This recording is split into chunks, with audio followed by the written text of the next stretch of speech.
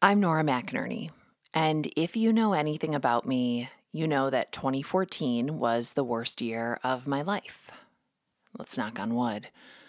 From October to November of that year, I lost a pregnancy, my dad died, and then my husband died. And obviously, from all of that grew this show, the several books that I have written, the TED Talk that I gave, and this group that I had started called the Hot Young Widows Club. What I did in the wake of all that loss was to wrap myself and my story and my identity and my work into this nice, tight braid. And in 2021, parts of that braid unraveled. And I retired from the Hot Young Widows Club. And aside from a few social media posts and some emails, I haven't really talked about it in one place, the whole story, until today with Dr. Maya Shankar on her podcast, A Slight Change of Plans. This is a conversation about identity and loss and grief and the very most shameful moment of my entire life. I cried recording it, listening to it, and I think it's just such a well-made, well-produced story, podcast episode, that I wanted to share it with you here.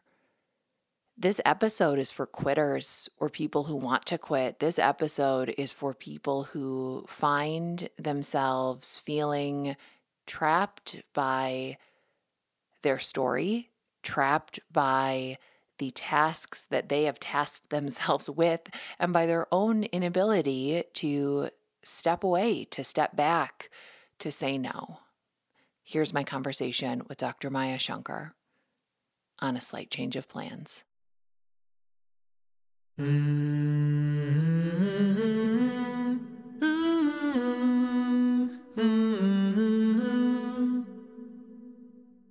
I almost immediately fell into this trap that I've seen a lot of other people fall into, which is very natural, right? We want to make meaning out of our experiences, but we want to do it really quickly.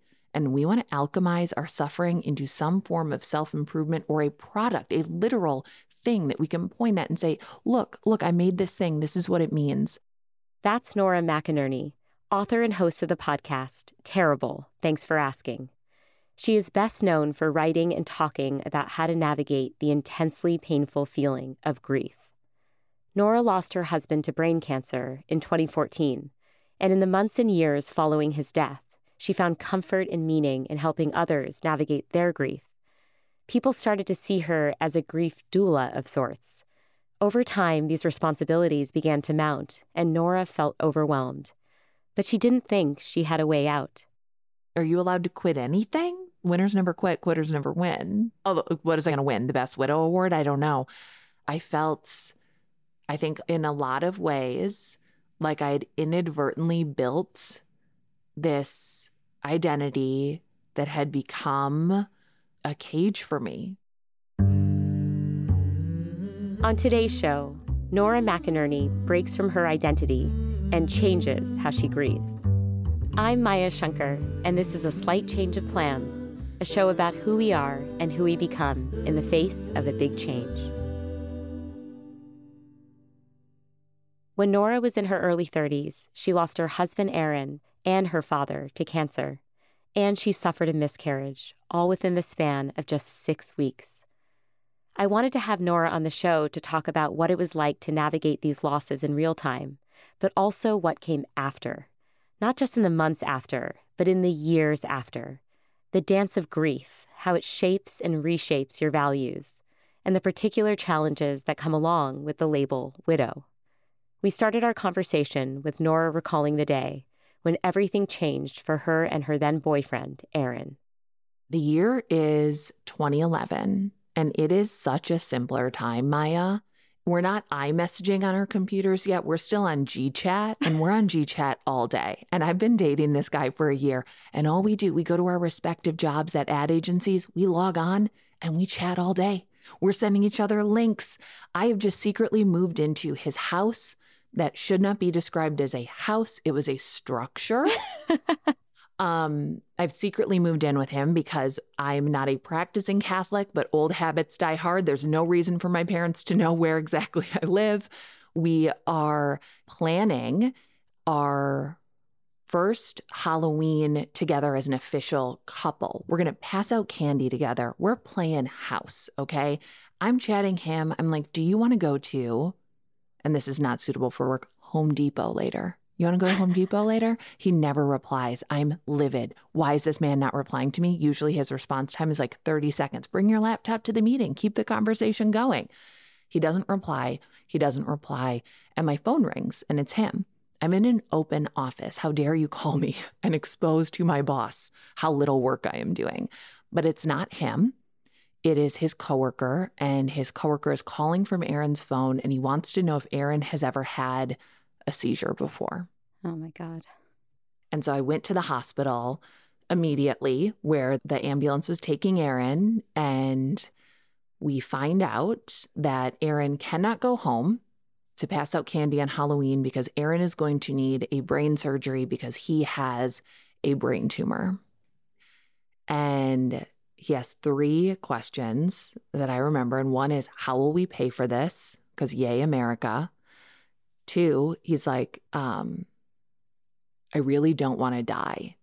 And I was like, oh, you're not going to die, dude. No way. No way. No. Other people die, but we are not other people. That is for sure not you.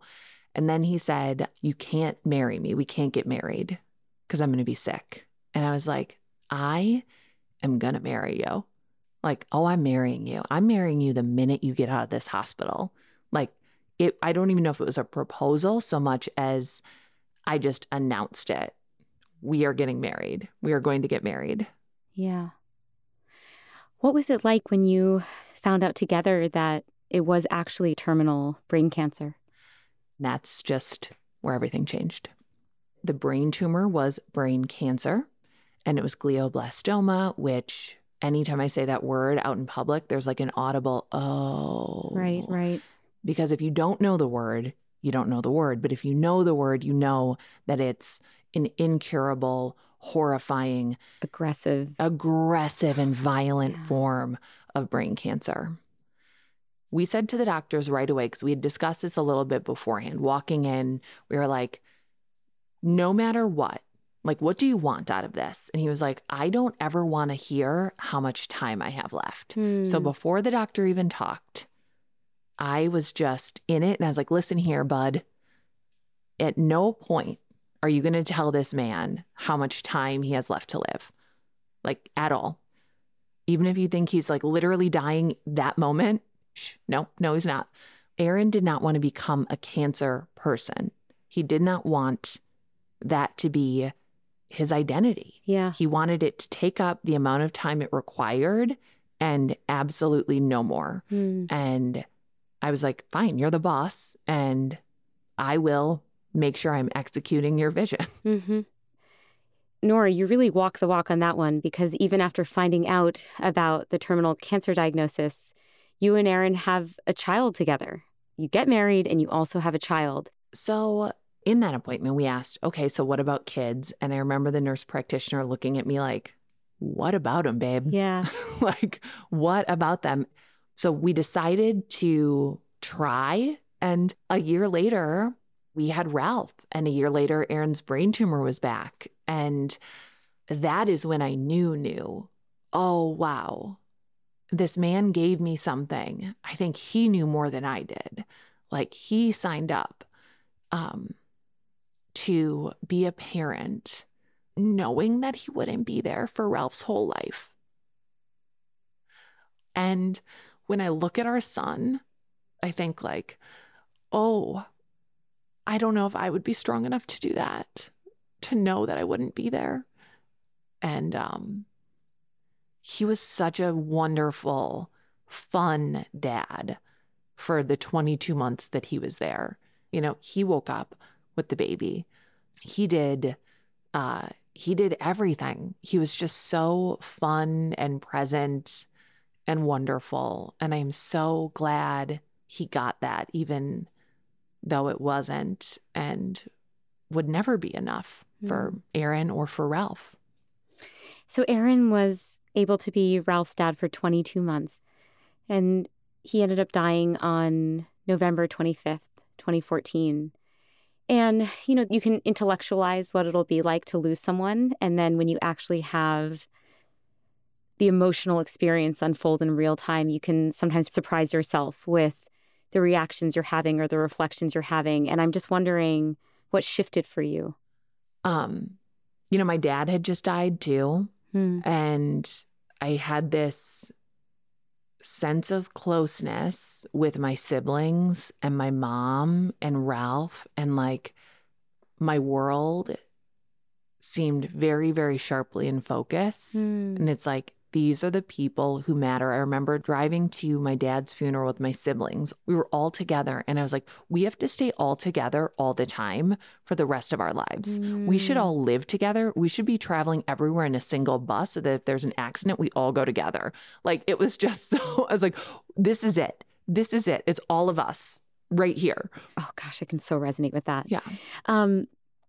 Roughly a month after Erin dies, you and your friend who lost her husband informally start a group called the Hot Young Widows Club.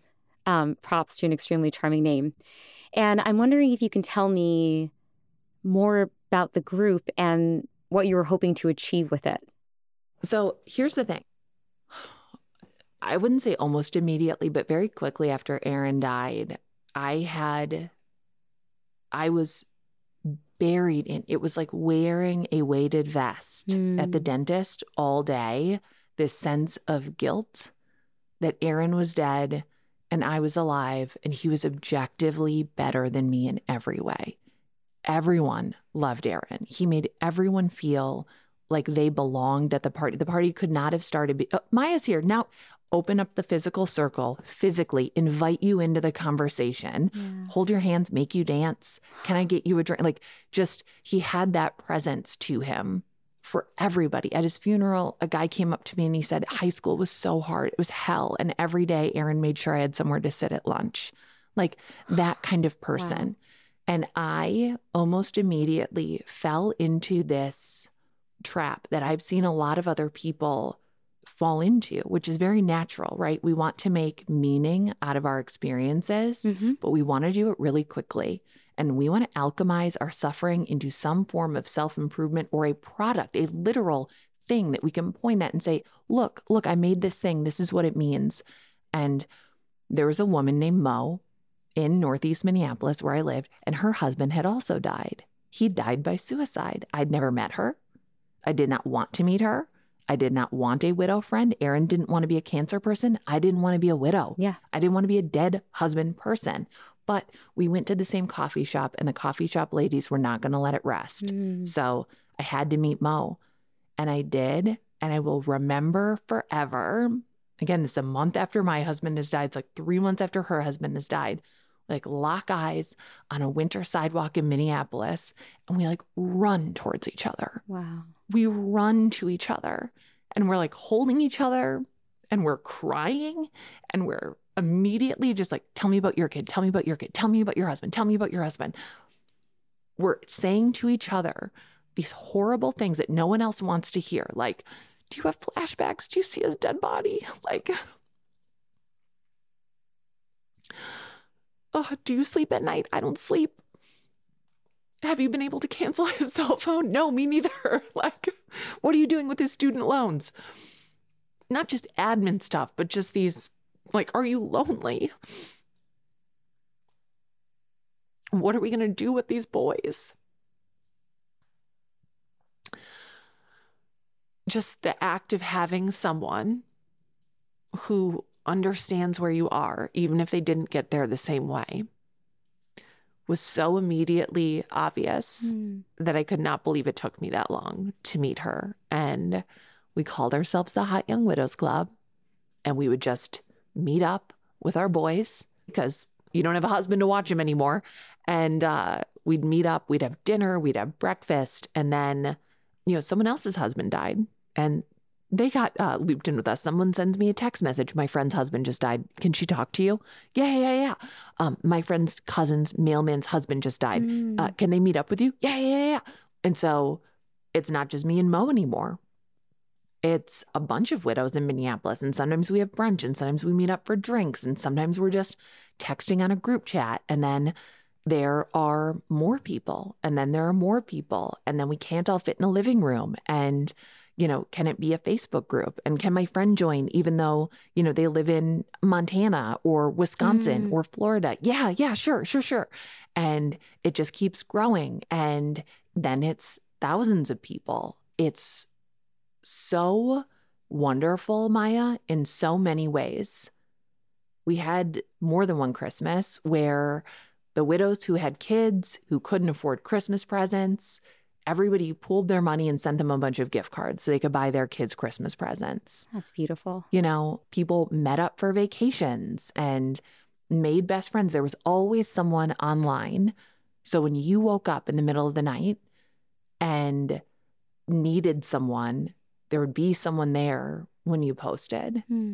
And you could say something like, I am having wild sex dreams right now. Like, I think I just need to hook up with someone. Is that okay? Yeah. And a chorus of other voices would be like, yes, you are still alive. It's okay. That is like a biological need. That's okay. It does not mean you don't love your husband or your wife or your boyfriend. And there was just always somebody there who could relate to whatever crazy thing you were feeling, which was so, so validating. You're thinking, I survived Aaron, and Aaron's supposed to be here, and I need to live this incredibly meaningful life. And I find myself in this situation bringing comfort to this other person. Did it maybe relieve some of the burden that you felt? I think I was seeking a way to kind of like balance the scales and also to prove to myself that I deserved to like be alive and like be okay. And so anything somebody asked me to do, I would do, And the idea of like, there's so many 5,000, 3,000, 2,000, 1,000 people. They're not all going to get along. Yeah. You know what I mean? Yeah. Like they're not going to. And we're all deeply hurt. Many of us incredibly traumatized. It took me a long time to go to therapy after Aaron died. So I'm also dealing with my own undiagnosed PTSD and depression and untreated anxiety and trying to manage interpersonal conflict, or this person said this about, this kind of disease and I found it offensive. And when do we kick someone out? And when do we, I'm like, I don't know. How am I in charge? Yeah. It seems like you were thrust into a group that you never thought you would be leading, right? I mean, in many ways you were, this is so interesting, Nora. It's like you were acting as a grief doula for so many people, even though you're not trained as a grief doula. Hell no, I'm not. No. But then what I'm also hearing from you is you were actually serving as like a grief group doula. Yeah. Because now you're managing the interpersonal dynamics of everybody who's navigating the worst moments of their lives. And now you're trying to figure out how they can interact with each other more peacefully. Yeah. That is an incredible responsibility. You mentioned it's like I was sort of thrust into this position. And even when I thought like, this shouldn't be me, I didn't say anything. I did not know that it was okay for me to say like, I shouldn't be the one doing this. Like I should not be in charge. Someone asked me to do it, or they're asking me to do it. So I guess I just have to say, yes, I guess I just have to keep doing it. And by the way, the Hot Young Widows Club grew alongside all these sort of other parts of my life. So I ended up falling in love again about a year after Aaron died, and getting married sometime after that, and getting pregnant and having a baby, and blending this family of 4 kids, Matthew's 2 kids, Ralph, and there's a newborn baby. And I start this podcast, Terrible Thanks for Asking. I put together a TED Talk about grief. I start this nonprofit that does what happened for me and Aaron, like gives people money when their lives are falling apart. And the Hot Young Widows Club is this big part of my life. This is, in a lot of ways, kind of the center of it. Walk me through a sample day in the life of grief doula Nora. Yeah, Mo and I are trying to find ways for people to connect when it's online or when it's in person. And we're, coordinating meetups in Minneapolis that are regularly scheduled. And I constantly have Facebook open on my phone. So if somebody tags me and they need something, they need anything, that I can see it and I can respond to them. We're coordinating like the gift card drives for people around the holidays or all year round for people who just need necessities, need money for groceries, need money for gas.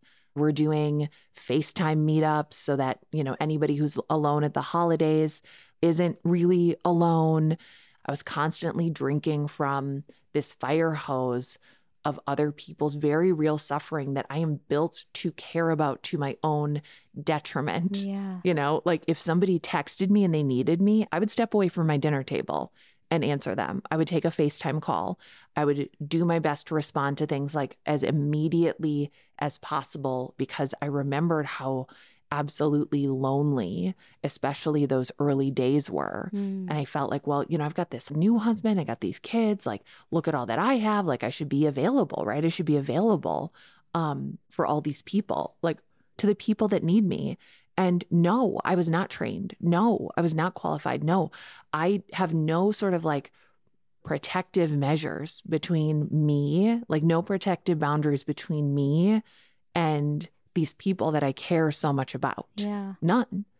And, you mentioned, Nora, that other parts of your life were growing alongside this support group. Yeah. And one of those big things that was growing was your family, right? You're parenting 4 children. Yeah. One of whom you share with your new husband. You are navigating a new marriage.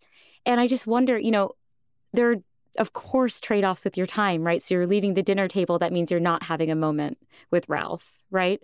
You do a FaceTime call with someone on Christmas Eve. That means you're not actually connecting with your husband. Yeah. And I just wonder whether in the throes of all of that, did you ever take a step back and question whether you were doing too much? Yes and no, because I would think like, yeah, but I can't stop doing it, Like, I mean, what's the point of knowing it's too much? But why couldn't you stop doing it? I don't know why I couldn't stop doing it. I couldn't stop doing it because are you allowed to quit anything? Winners never quit, quitters never win. Like you can't. Although, was I gonna win the Best Widow award? I don't know. I felt like, I don't know. I felt in a lot of ways like I'd inadvertently built this identity that had become a cage for me. But I was so afraid. I was so afraid of not doing the Hot Young Widows Club anymore. But every time I thought about not doing it anymore, I felt so relieved. Interesting. I felt so relieved. Yeah. I felt so relieved. And I just did not know how to do that. I didn't know how to do that. I didn't know how to not do things anymore. We'll be back in a moment with a slight change of plans.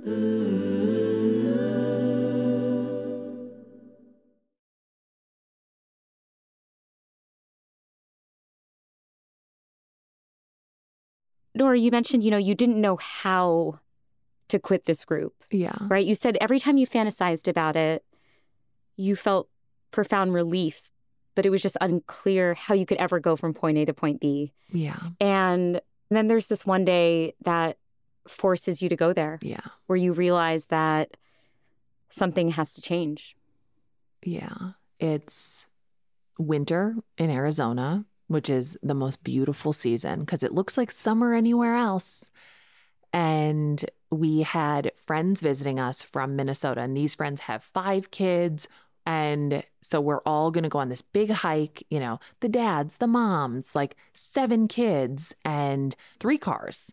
And it's so sweet and it's so cute. And all our little kids are like collecting rocks and identifying plant life. And we're all coming back to our house, and the dads are going to grill and the kids are going to play and the moms are going to talk. And it's so wonderful. And we pull up to our house and everyone tumbles out of these cars and everyone switched seats. You know, I've got some of her kids. She's got some of my kids. And we all go inside and the dads do grill and the moms do talk and the kids do play. And I'm talking to my friend and I tell her, because I am in my late 30s, I'm like, you got to see this tree. Okay. You got to see this tree. If you drew a tree as a kid, this is that tree. One trunk, two big branches, big canopy, the most gorgeous tree. We walk outside to see this tree.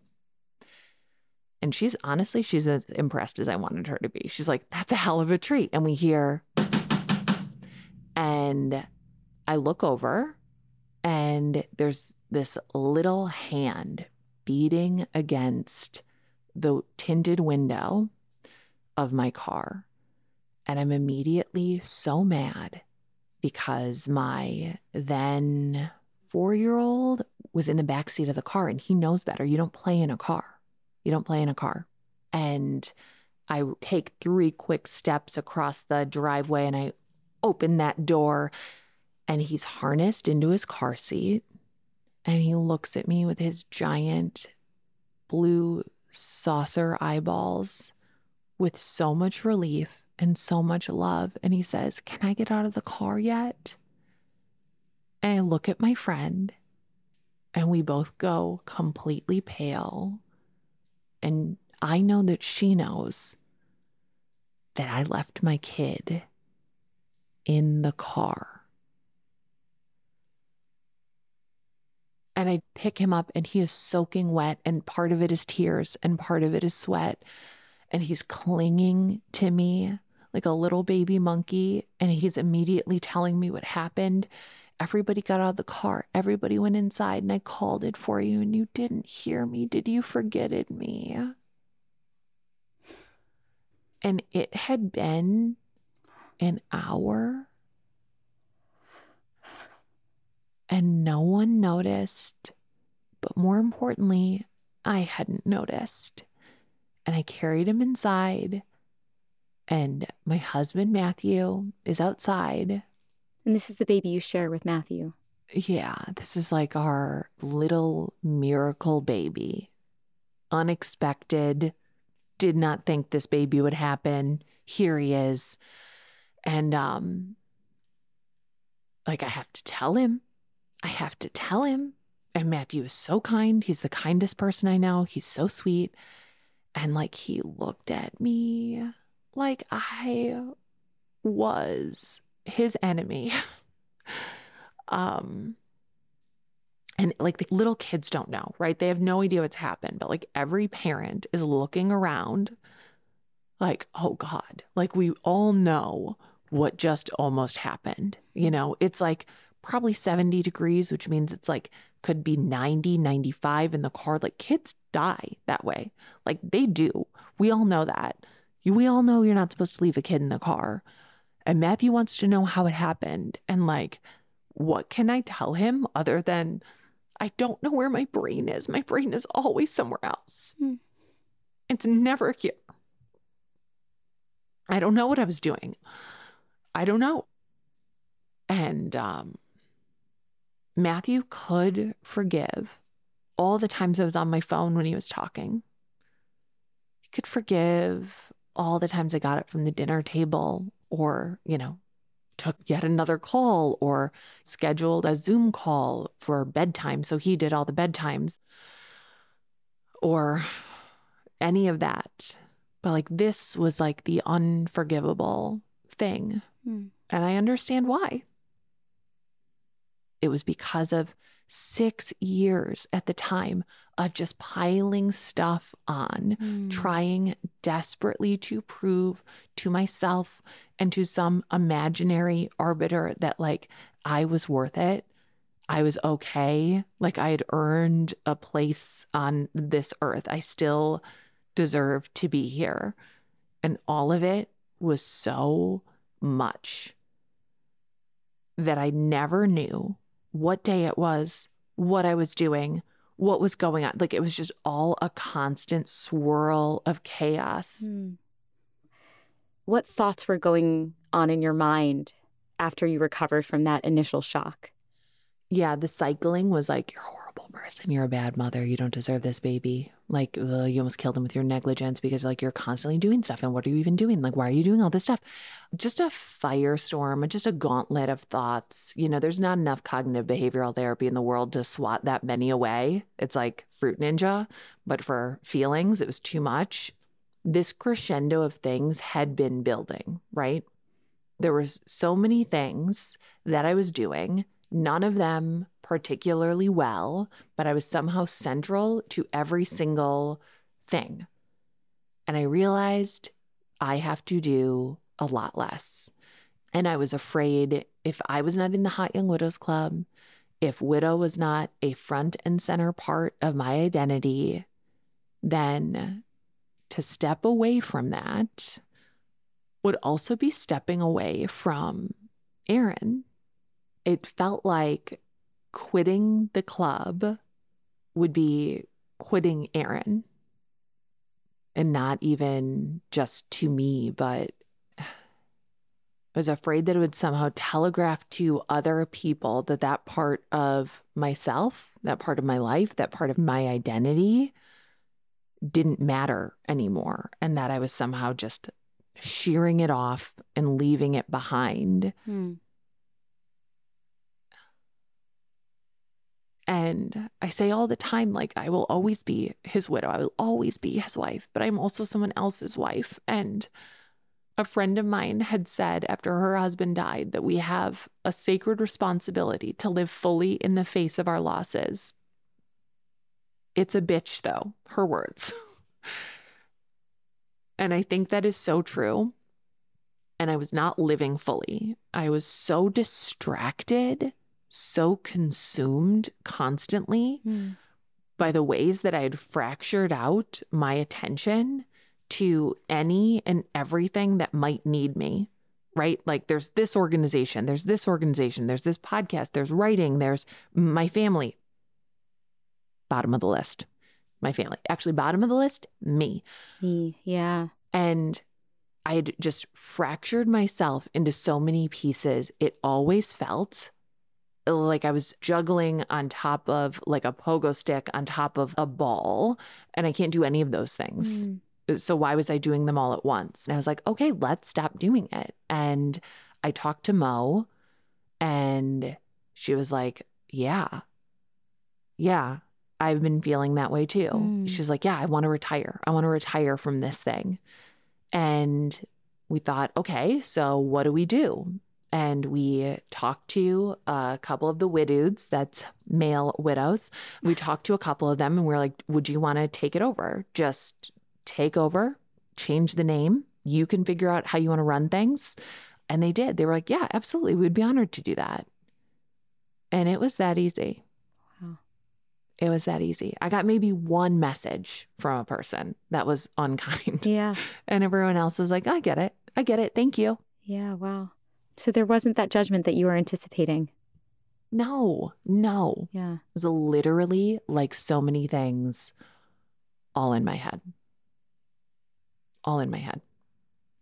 The biggest shift in my mind and in my life and in my heart and my being is this shift from doing and accomplishing and achieving and ticking boxes to existing, to actually being.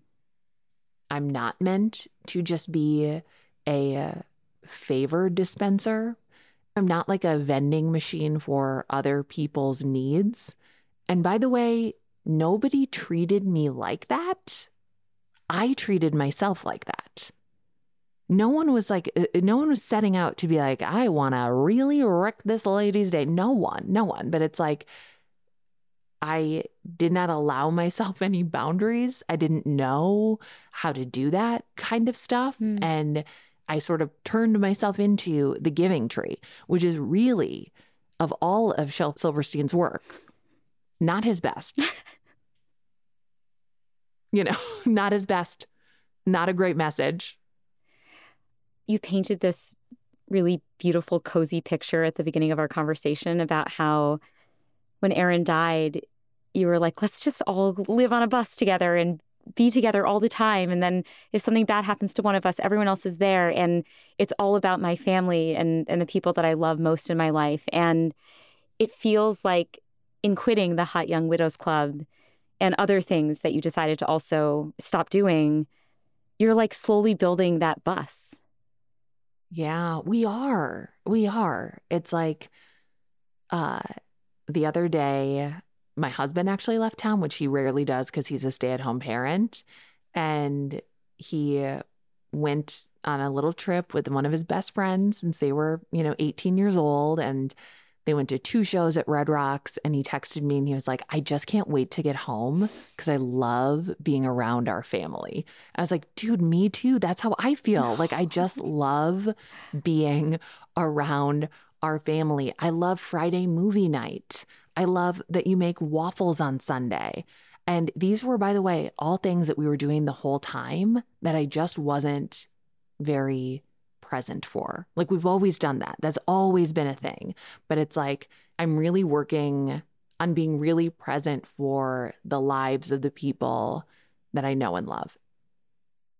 Do you feel that, I don't know how to phrase this, it's kind of like, how do you grieve Aaron today?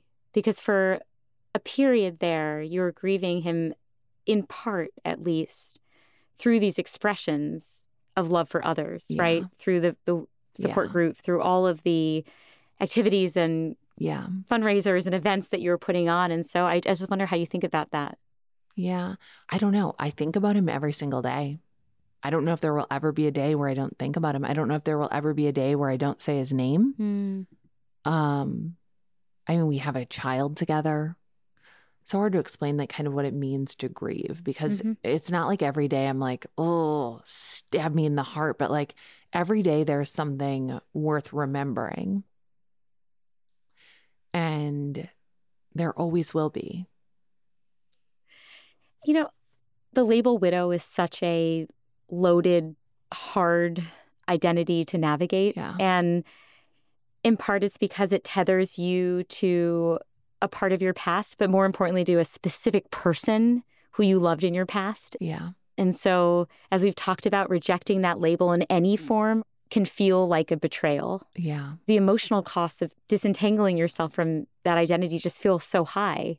I wonder if you have, for those listening who have lost a loved one, and maybe they don't carry the word widow. Yeah. Maybe they've lost someone else they love. Maybe they've lost a child. Maybe they lost a grandmother. Maybe they've lost a friend. But I just wonder how you think about these labels and what they do to us and how they can, I don't know, hold us back and imprison us at times when we actually just need to be free. I think that it's very important to me that, and it was since the minute Aaron got sick, right? That everyone is the owner of their own story. And that Aaron was not just a cancer story. Our love story was not just a cancer story. That, his life is not just like, oh, he died of cancer. And the headline of your story changes as life goes on. So there absolutely was a period of time in life where the most important thing that I could relay to somebody was that my husband died. They needed to know that, and that needed to be the first thing that they knew because that was the most important thing about me, to me, in that moment. It's a bullet point now. And that's okay. It is not a value judgment. It does not mean it means less. It is not the most important part of my identity anymore. Widow is a label, and it's one I'm really glad that I embraced. Like, I still have that label. It's just not going to be the first thing on my name tag. Yeah. Reflecting back, Nora, I'm wondering what this experience has taught you about grief.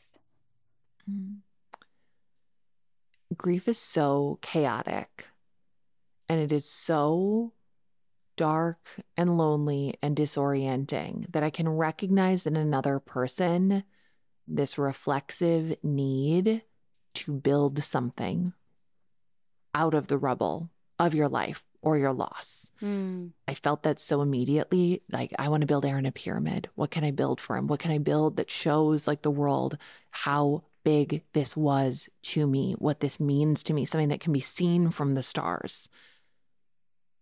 People reach out to me all the time and they say, yeah, my brother just died and I want to do this thing. I want to write this book. I want to start this nonprofit. I want to run 1,000 miles. My husband died. My grandma died. I lost someone. I lost something. I lost something so big and I need to make something out of it. And I say to them, stop. Because what if the only thing that you have to do, the only thing that you absolutely have to do is just survive? What if that's it? What if that's it? What if that's the only thing that you need to do in the wake of loss? What if that is big enough and meaningful enough? Because it is.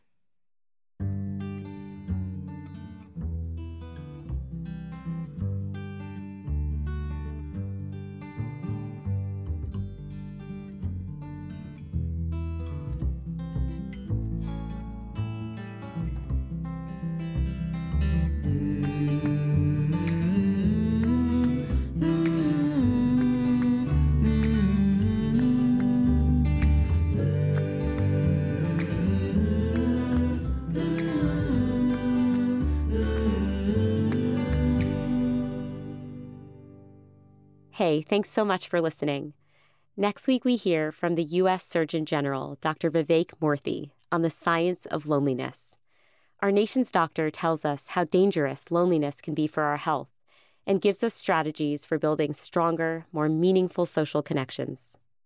The mortality impact of loneliness, in fact, is comparable to the mortality impact of smoking 15 cigarettes a day. It's even greater than the mortality impact that we see with substance use disorders. Now, just pause for a second and think about how much time, effort, and energy we spend in combating smoking and substance use disorders because of the extraordinary toll they take on society. But think about how little we actually tackle, loneliness, or how little we invest in thinking about our strategies for addressing it.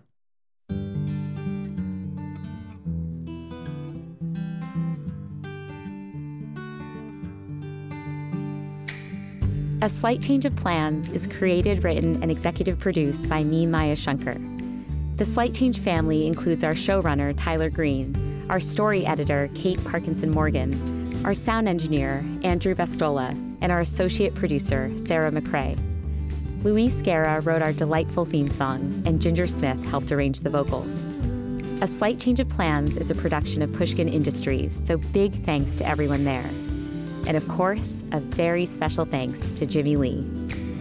You can follow A Slight Change of Plans on Instagram at Dr. Maya Shankar. See you next week.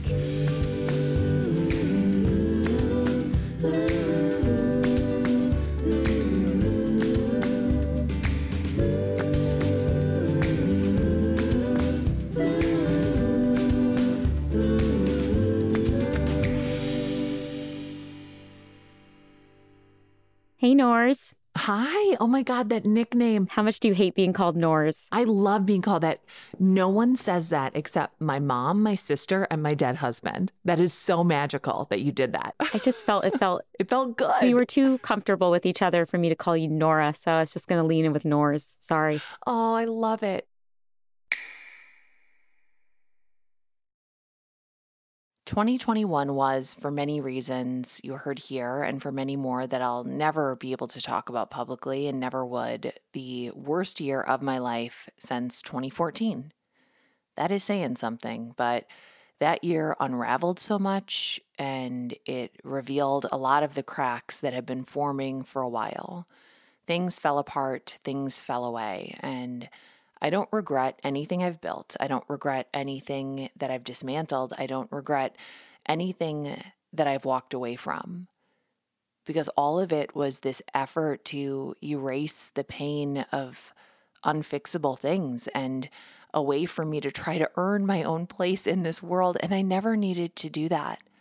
I never needed to do that. You do not need to do that, but I do understand that urge. I understand why, in the face of huge loss, in the face of great pain, you would want to turn it into something. And you very well might. And if you do, good for you. And if you don't, good for you. Good for you. The hard thing can just be the hard thing. The worst moments can stay your worst moments. You don't need to shine them up. You only need to survive. Surviving is enough. I will always be Aaron's widow. I will always be his wife. And Matthew's wife, knock on wood. There's no unpaid job that makes that any more or less official. No world where that is not a part of my life, my story. No version where that is erased or unimportant. And now the work for me is to do what my friend Mary Balcom told me was so important, to live fully in the face of loss, to live fully in the face of loss, to be here for what is, even while I hold the space for what was and what will never be. And Mary was right. It's a bitch. It's a bitch. If there's something that you're releasing, letting go of, an identity, a job, a thing you had to stop doing, a thing you want to stop doing and you don't know how, do you want to call and tell me about it? Our number is 612-568-4441. This has been a slight change of plans with Dr. Maya Shankar, but you heard it here at Terrible Thanks for Asking. And you can find Maya's podcast wherever you found this one. And I hope you do. I hope you do go find it.